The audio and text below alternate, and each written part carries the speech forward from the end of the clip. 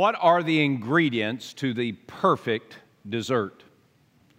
I am a dessert aficionado. If you have any doubt, go to my Facebook page or Instagram or even Twitter. I am a dessert aficionado. Last night I was talking to Edie and Maggie at home, and I asked them what are two ingredients that make dessert what dessert is, and they offered their input. And they were right. This was really Maggie's thought, because I was thinking what makes Congo squares, or what makes chocolate chip cookies. But Maggie cut through all that, and she said, well, you know, Daddy, what makes dessert the best for you is found in the ingredients of a Reese peanut butter cup. Yes, this is a Reese peanut butter cup. This is a half-pound Reese peanut butter cup. I got about 10 of these for Christmas. This is the last one. Oh, don't worry, I have other resources. Maggie and Edie were going to eat dinner on Thursday night, and somebody was selling Girl Scout cookies out in front of the restaurant, and guess what they got me? And it's just for me. I'm sharing it with no one if I can get my hands on the box. Tagalongs. You know what tagalongs have? Same ingredients as Reese peanut butter cup. Glorious, delicious, smooth, tasty peanut butter wrapped in majestic chocolate. Those are the two ingredients that make for the best dessert.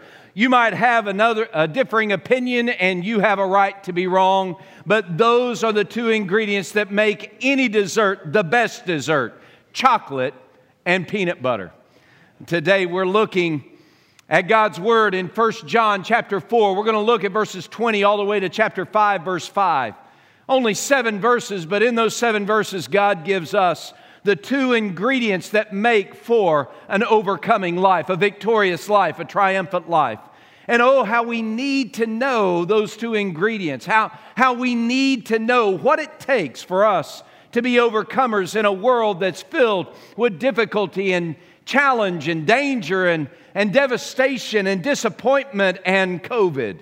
We need to understand what are the ingredients that God gives us so that we can walk each day, live each moment of every day in the victory that He promises. As we look at these two ingredients, I want to call your attention first to what John has written before. We've been going through 1 John now for several weeks since the beginning of 2021. And we're looking at 1 John verse by verse and moment by moment. And several weeks ago in 1 John chapter 3, verse 23, the Apostle John gave us the two ingredients that we're going to look at today. 1 John chapter 3, verse 23, he writes, "This is God's commandment." Now, anytime you see commandment that comes from God, that's an important thing for us to look at. It teaches us how to live. It teaches us how to live victoriously and triumphantly, regardless of circumstances. 1 John 3:23, "And this is God's commandment, that we should believe on the name of His Son, Jesus Christ, and that we should love one another as He gave us commandment." These are the two ingredients. The two ingredients that God gives us to live in a triumphant way every single day is believing and loving. Believing and loving. Faith and love. These are the key ingredients that you need in your home. These are the key ingredients that you need at work. These are the key ingredients that you need in your everyday life. And it does not matter the circumstances that you face, the downturns that come your way. It doesn't matter the amount of disappointment or ferocious foes that come haunting you. Regardless what you may face, if you have this faith that we're going to look at and this love that we're going to look at, then you can be an overcomer. In fact, how John concludes this section of his letter after he breaks apart what it means to have faith and love, what he concludes with in verse 4 is this. He says, For whoever is born of God overcomes the world. And this is the victory that has overcome the world, our faith. Whoever is born of God overcomes the world. And this is the victory that overcomes the world, our faith. As you look at that verse and as you consider 1 John 3:23, and as we unpack the rest of this section together today, I want you to understand what John's getting at, and what we need to hear today is simple. It is God's love that awakens faith in our hearts so that we might become part of God's family.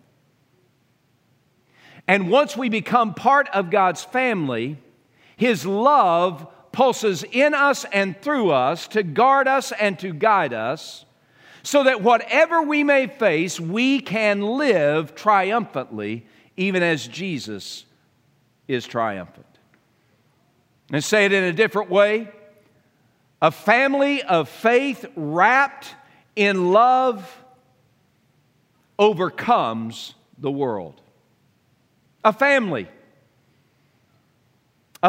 born from faith that God awakens in our hearts, wrapped in the love that God has given us, overcomes the world, and the gates of hell will not prevail against it. In your life and in mine, in your home and in my home, at your work or in my work, at your school or my school, in your everyday details. When we have faith wrapped in love, we will overcome. Now, overcoming does not mean that we are free from difficult circumstances. That would not be overcoming. Overcoming implies one great truth. The world's going to be against you. Now, you don't hear me say that often, but that's the implication here. The world literally is going to be against you. Jesus talked about this. And Jesus said that don't be surprised that the world is against you or the world hates you, because the world hated Jesus. Now, there's an opposition that begins to become ripened in our culture. When the things of God are forgotten and the things of the world take center stage, then the people of God are going to find opposition. And yet in the face of that opposition that we've seen through cycles of history over and over and over again, that opposition is no match for God's people birthed by faith and walking in love. So let's unpack this passage and let's see how these ingredients work together, how you have this wonderful mixing of faith and love, this wonderful work of God's faith and God's love in our lives so that we live by faith and we walk in love. Let's see how that unpacks in these verses. And the first thing I want us to see is that God's love triggers life-changing faith in us. God's love triggers. Now, you may have different triggers. That's not what I'm talking about here. I'm talking about what God's love does in the face of the triggers that we might have. What God's love does in the face of our circumstances, in the face of our sinfulness. God's love awakens life-changing faith in us. I want us to begin in 1 John chapter 5, verse 1, just the very first phrase. 1 John 5, 1, John writes, whoever believes, that's a faith word, whoever believes that Jesus is the Christ is born of God. And just stop there. Now, whoever believes, whoever has faith that Jesus is the Christ is born of God. What is he talking about here? Well, he's talking about what God's love sent Jesus to accomplish. God's love sent Jesus on a rescue mission for sinners like you and me. And God's love sent Jesus on this rescue mission to from heaven's throne to be born in a manger and a stable, fully God yet fully man. And he sent Jesus on this rescue mission to live as a human being, yet fully God, on this earth in perfect obedience to the will of God. And Jesus did just that. And Jesus walked this earth, and He performed great miracles, and He unveiled for the watching world and for His disciples what the kingdom of God should really look like and the kind of life that everyone longs to have. Jesus battled the forces of darkness and the devil and the forces that sin had awakened on the earth, and Jesus conquered them all. And yet Jesus determined that He would do something out of love for sinners like you and me. Jesus went to a cross. And He died a death, not because He deserved it, not because there was something in Him that was lacking, not because He was disobedient to God. No, Jesus died on a cross to be the payment price for our sin, to provide a pathway for us to be forgiven our sin. He was buried, and 3 days later, He was raised from the dead to give us a chance at becoming new creatures in Christ, to be born again, to be born of God. That's what we read earlier in 1 John when John writes, in this is love, not that we loved God, but that He loved us, and He sent His Son, Jesus, to be the payment price for our sin. God's love sends Jesus on a rescue mission. But that rescue mission is also something that is offered to us, but it's applied to our lives by faith. And God's love not only sent Jesus on a rescue mission, but His love awakens in us the eyes and the ears and the heart to believe that Jesus is the Christ, that Jesus is the only one who can bridge the distance between us and God that our sin has created. God's love awakens in us the heart and the mind and the eyes to see and to believe that apart from Jesus, I have no hope. I'm lost in my sin. I'm separated from the promises of God. I live on this earth empty and incomplete, dead in my sin and in my trespass. But God, who is rich in mercy because of His great love with which He loved us, even when we were dead in our sin and our trespasses, He sent Jesus to die for us in our place upon a cross, to be raised from the dead so that we might find life through faith in Him. It's God's love that opens our eyes and opens our hearts to believe and to see Jesus is our only hope. Our only hope for rescue in this life, our only hope for rescue for eternity, our only hope in our family, in our work, in our world, our only hope is Jesus, none other, just Jesus. The only way that you and I can have a right side up world and an upside down culture is through Jesus Christ. He and He alone must be the object of our faith, for He is our only hope. And God's love opens our eyes and awakens us to see and to receive. That's how John began the letter. In chapter 2, John said, "Oh, behold, what manner, what measure, what inconceivable grandeur. God's love has been lavished upon us, that we who once were far from God are now called sons and daughters of God." There has to be a transformation in our life. That's what faith does. Faith transforms us from the inside out. There are many people who come to church, and they come to church every week. There are many people who live good lives and live moral lives and do religious things and moral things, and they are not born from God. They're not. It's not going to church that makes you part of God's family. It's not doing good stuff that makes me part of God's family. It's not being a religious person that makes me part of God's family. It's not saying my prayers or going through the rosary or getting dunked in a tub or sprinkled by the priest. None of those things make us part of God's family. There's only one way. Only one way.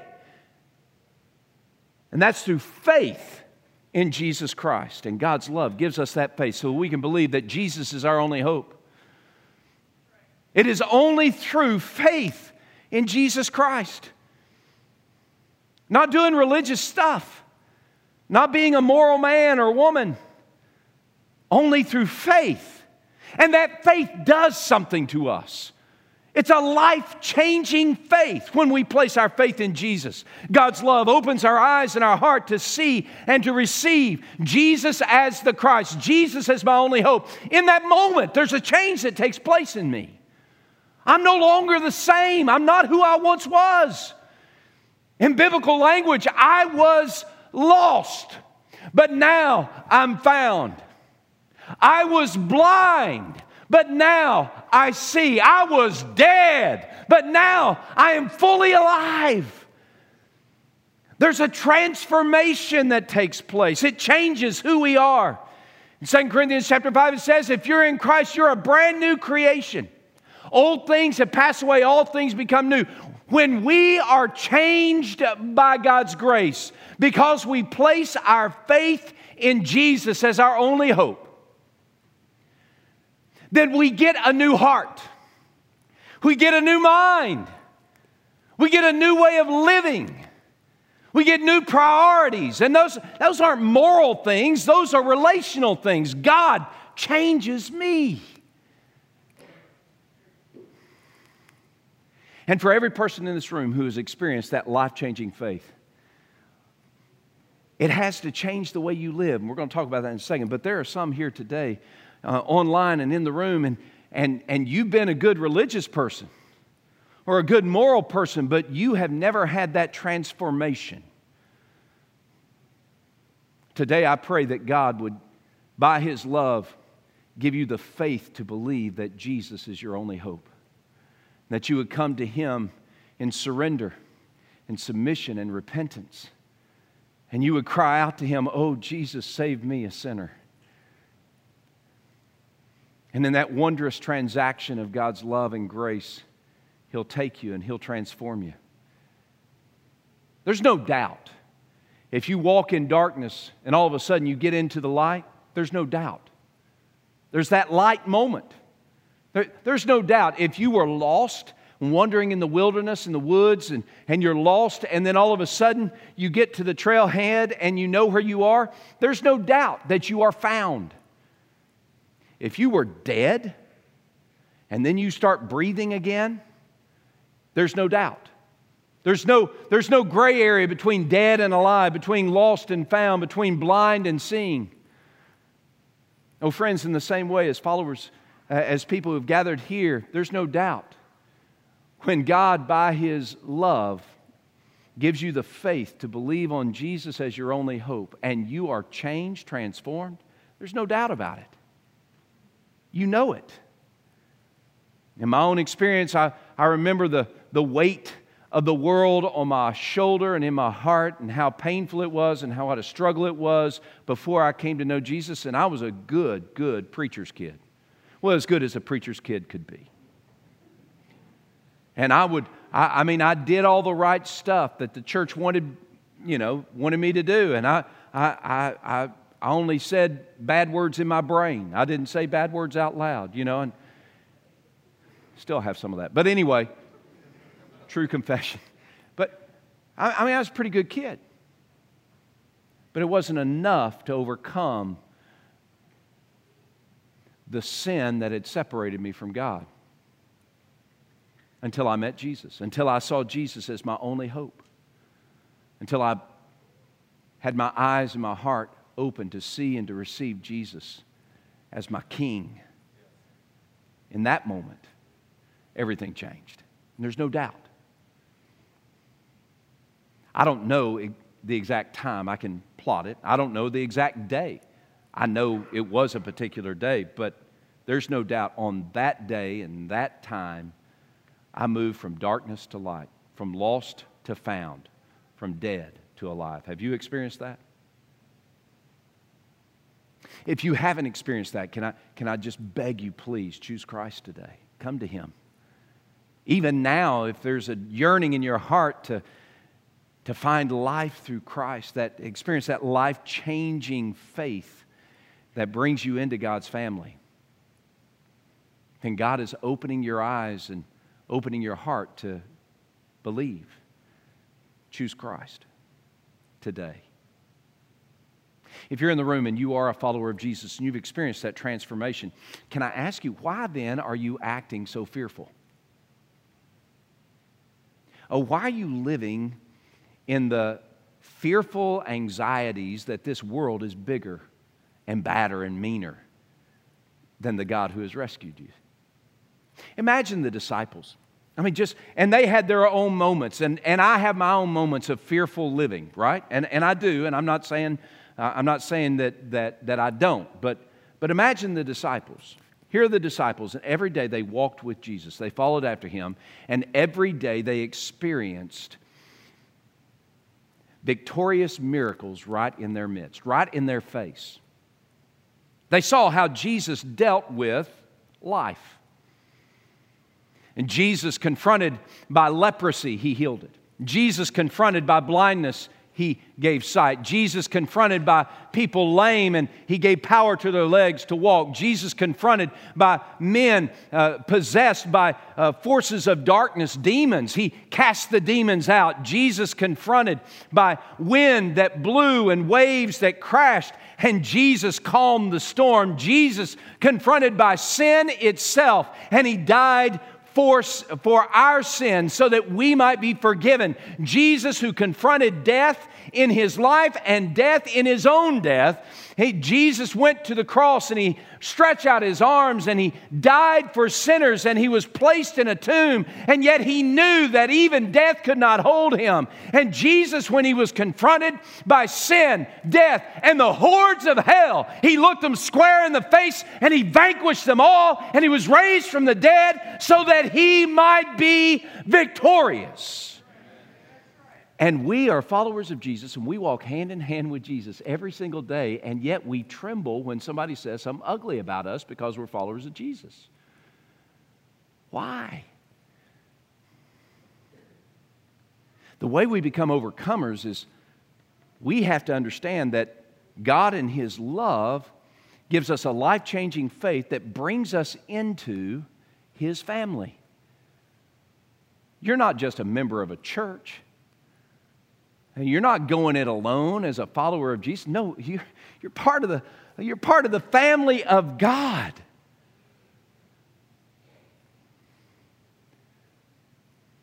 And God has taken ownership for you.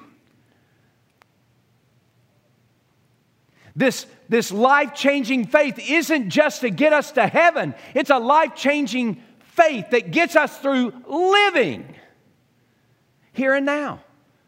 Do you realize that God has brought you into His family, and Jesus has stretched out His hand to you today to walk hand in hand with Him, so that if we walk hand in hand with Him, we can be victorious. Life-changing faith is for everyday living, not just for heaven when we get there.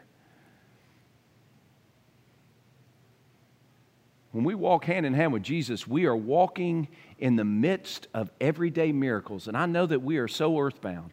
And I know that we are so consumed with how we can manipulate circumstances and do politics and navigate economics and relational things. And we figure out how we can navigate all those things. And we wonder why it is we're so frustrated and so disappointed and coming up short all the time. Maybe, just maybe, it's because we are not living in the life-changing faith that we were saved by. God's love triggers a life-changing faith in us that brings us into His family so that we can walk and live every single day secure in His embrace. And even when the lions and tigers and bears attack, we will overcome because we're hand in hand with Jesus. God's love triggers life-changing faith. Secondly, life-changing faith shapes our lives with victorious love. So here we are, this life-changing faith, God's love awakens a life-changing faith in us that brings us into His family so that we can walk every single day in His embrace. But then it shapes our everyday life with this victorious love on how to live and what to do. We see this in verses 2 and 3. 1 John chapter 5, verse 2 and 3, by this we know that we love the children of God. When we love the children of God, by this we know that we love the children of God when we love God and keep His commandments. For this is the love of God, that we keep His commandments, and His commandments are not burdensome. We've been brought into a new life through faith in Jesus Christ, and it produces in us a new heart with the capacity and the desire to please God. Now, what is John saying here? He's saying, well, your life as part of God's family should be shaped by love. And love is not a song that we sing. Love is a commitment that we fulfill. And that commitment is obedience to God's commands. Now, everybody look this way. I want you to hear this really clearly. If you say you love God but you don't obey Him, you're lying. If you say you love God but you don't obey Him, you're lying.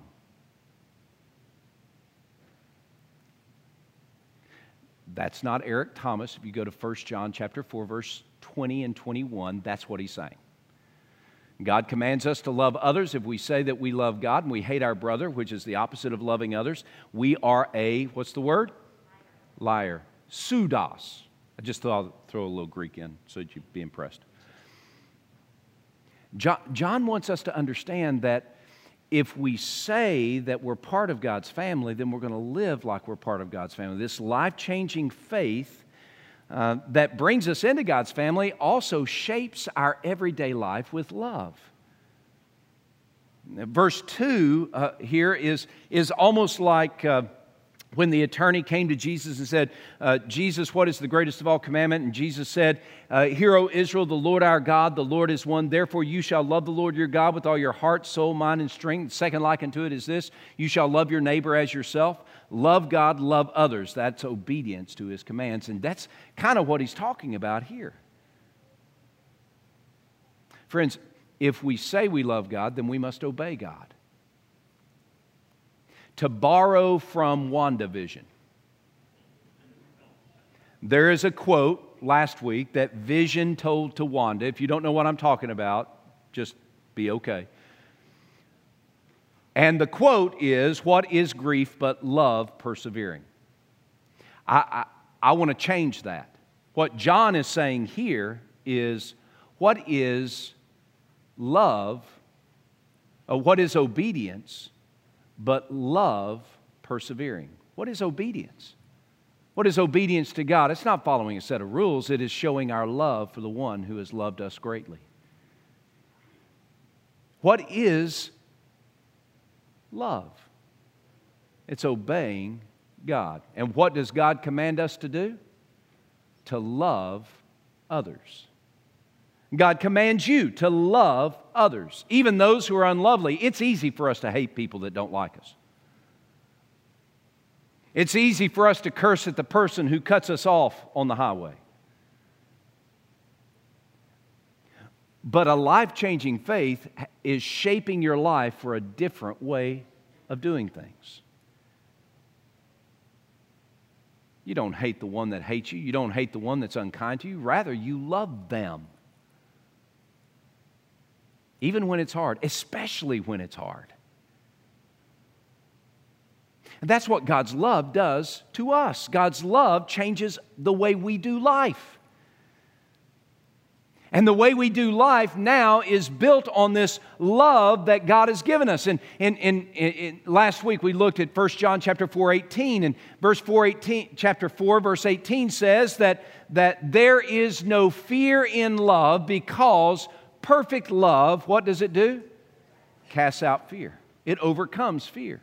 Fear makes us do crazy things, especially in relationships. Somebody says something ugly about us out of fear or insecurity or anxiety. We're going to fight back. And again, I've been there. I've done that. We'll do it again. But when I am being shaped by this life-changing faith where I trust God more than I trust myself, then that love that He has poured into my heart and that love that shapes my living then begins to define how I relate to people, that even the people that make me fearful or insecure. I'm no longer basing my actions upon how I feel or how another feels about me. Now I'm basing my actions upon what God says and how God has loved me. I'm going to obey His command. So I'm not going to respond to people that demean me with demeaning words. I'm not going to respond to someone who is made in the image of God in a way that disrespects them. I'm not going to... Listen, we need to be a people showing honor and kindness and grace and goodness, even to those who don't believe in God.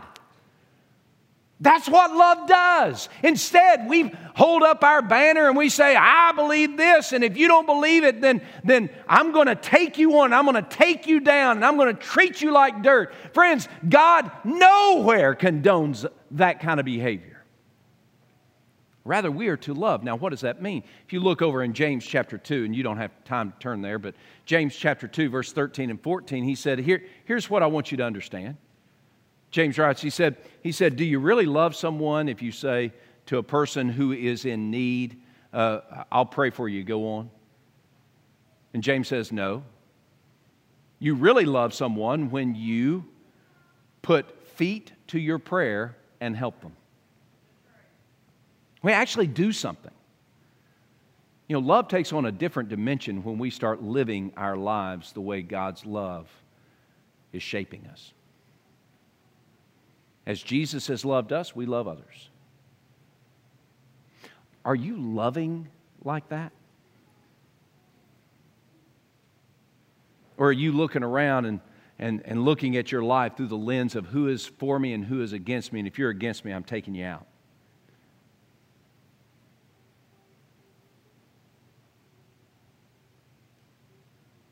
Well, you might say, well, you don't understand, Eric.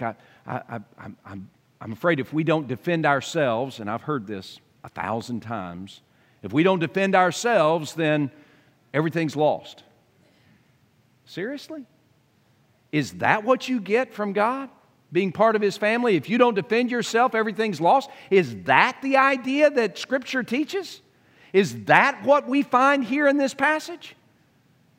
Absolutely not. Our dependence is not on how we can fight a battle. Our dependence is upon the God who is shaping our life with faith so that we love others the way He has loved us. Our dependence is not upon what we can do to culture at large and society in general. Our dependence, our trust, our confidence is in the God who has brought us into His family, so that every day we submit ourselves to Him. We live loving Him by obeying His commands and loving others the way He has loved us. And we trust Him to bring the victory, just as He did with Jesus. When did we start thinking that the battle was mine to win? It's not. The battle belongs to the Lord, and we belong to Him, so we're okay. Well, you don't understand, Eric. You don't understand the warp and woof of our culture. Oh, come on. Of course I understand. Do I feel comfortable at times? No. But friends, I've said it before, I'll say it again. I'm going to preach the truth regardless of what culture or government or anybody else does. I'm going to preach truth in love. I'm going to wrap love. I'm going to wrap my faith in the wonderful love that God has given me, and I'm going to tell the truth. And if that means I go to jail or I get fined or whatever, so be it. No biggie. Being an overcomer doesn't mean that life is a bed of roses.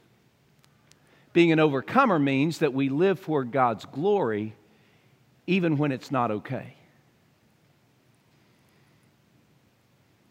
What some of us are fighting for is the bed of roses. And we're pretending like it's a spiritual journey. And it's not. You know what is true and undefiled religion? Loving people the way God has loved you. That's obeying the command. Okay? So, God's love triggers a life-changing faith. That life-changing faith shapes our lives with victorious love that casts out fear and casts out hate. And then, the faith born from God's love makes us overcomers. That faith that awakened in us to see Jesus as our only hope becomes the faith that gives us victory every single day. That's verses 4 and 5, and I want you to hear it. Verse 4 and 5, John writes, "For whatever is born of God overcomes the world. And this is the victory that has overcome the world, our faith. Who is he who overcomes the world but he who believes that Jesus is the Son of God?" If you get nothing else out of this message, get this.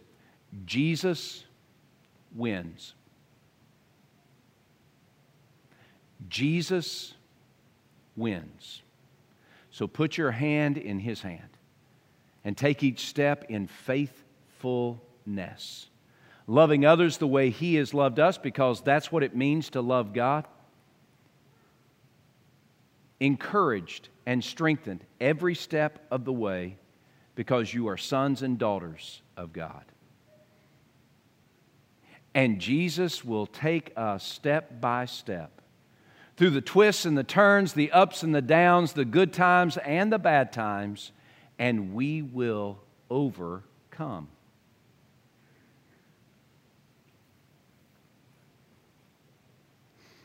When did we start thinking that the God who parted Red Seas and moved mountains stopped doing that? When did we start conditioning our obedience to what we can manage rather than conditioning our obedience with absolute abandon to the love of God? When did we start deciding, well, I know that God wants me to do that, but if I do that, this is going to result, and that's going to be a bad thing. So I'm going to manipulate, and I'm going to maneuver, and I'm going to navigate, and I'm going to hedge my bets because I don't want to go all in with God, because I see that we're living in the 21st century, and if I make this decision, it's going to cost me here, and I don't want to really pay that price. So I'm going to hedge my bets. I'm going to give Him partial obedience, which is full disobedience, and I'm going to act like I'm being spiritual. That's not the way to be an overcomer. That's the way to be a good politician. If you're part of God's family, the way to be an overcomer is this. This is what God wants me to do. There are mountains in my way. There are seas that are blocking my path. The way looks dark and daunting. I'm sure there's going to be disappointment in front of me, and I know there's going to be opposition and even hostility as I take that next step. But this is what God has called us to do. And so I'm going to be obedient to Him. I'm going to live by this life-changing faith that has rescued me from sin's embrace. And I'm going to believe that Jesus Himself is going to part the seas and move the mountains, give sight to the blind and healing to the hurting. I believe that Jesus is going to lead us step by step. And even if I'm in a den of lions, ravenous and hungry, I'm going to believe that God is going to shut the mouths of the lions, because this is what He's called us to do. And even if I see a hot and fiery furnace heated up 100 times more than ever before, and I know that I'm going to be thrown into that furnace, I believe that He's going to send Jesus into that furnace with me, and He's going to protect me, and not a hair of my wilting hair on my head is going to be singed. I believe that God is for me, and there is nothing that hell can throw at me that is going to defeat me as long as I'm being obedient to Him. How about you? Instead of living like we're trying to navigate life with our own intellect, let's start living in pure obedience to the loving God who has given us life and brought us into His family, and let's trust Him. And even if we lose our lives, we will still overcome. Let's pray together. Oh God in heaven, we thank you that you've been gracious to us by sending Jesus to rescue us. I pray for those in the room today that there are some in the room and online who have yet to embrace you as Savior and King. And I pray that you'd give them the faith they need. Awaken in their heart and in their mind that life-changing faith that would give them the courage to just punch that button online and say, I need to become a follower of Christ, or text Jesus to the number on the screen, say, I need to become a follower of Jesus, or email pastor at First Norfolk and say, I need to become a follower of Jesus. If there's anyone within the sound of my voice who is uncertain about their relationship with you, uncertain that they move from death to life, I pray, oh God, by your grace that you would draw them to yourself, open their eyes, open their heart to receive you, give them the faith that they need, so that they would have the courage to overcome their anxiety and fear and say yes to you right now. And Father, for those of us who have gathered here in person and online who are part of your family, who have been transformed by your grace, I pray that you would give us a new vision of how we live our lives, no longer trembling and quaking, but now courageously stepping forward based upon that life-changing love that has brought us into your family, life-changing faith that has brought us into your family, so that we might love you and love others with abandon, so that we might be overcomers that you've equipped us to be, that we would take each step hand in hand with you. And now, Father, as we sing this closing song together, as we focus upon that great chasm that you overcame, that chasm created by our sin, that you overcame through that love-sent rescuer named Jesus. I pray that you would shape our thinking and our living in these moments. Be glorified as you transform my life and our lives today by your great grace. And it's in the name of Jesus we pray. Amen.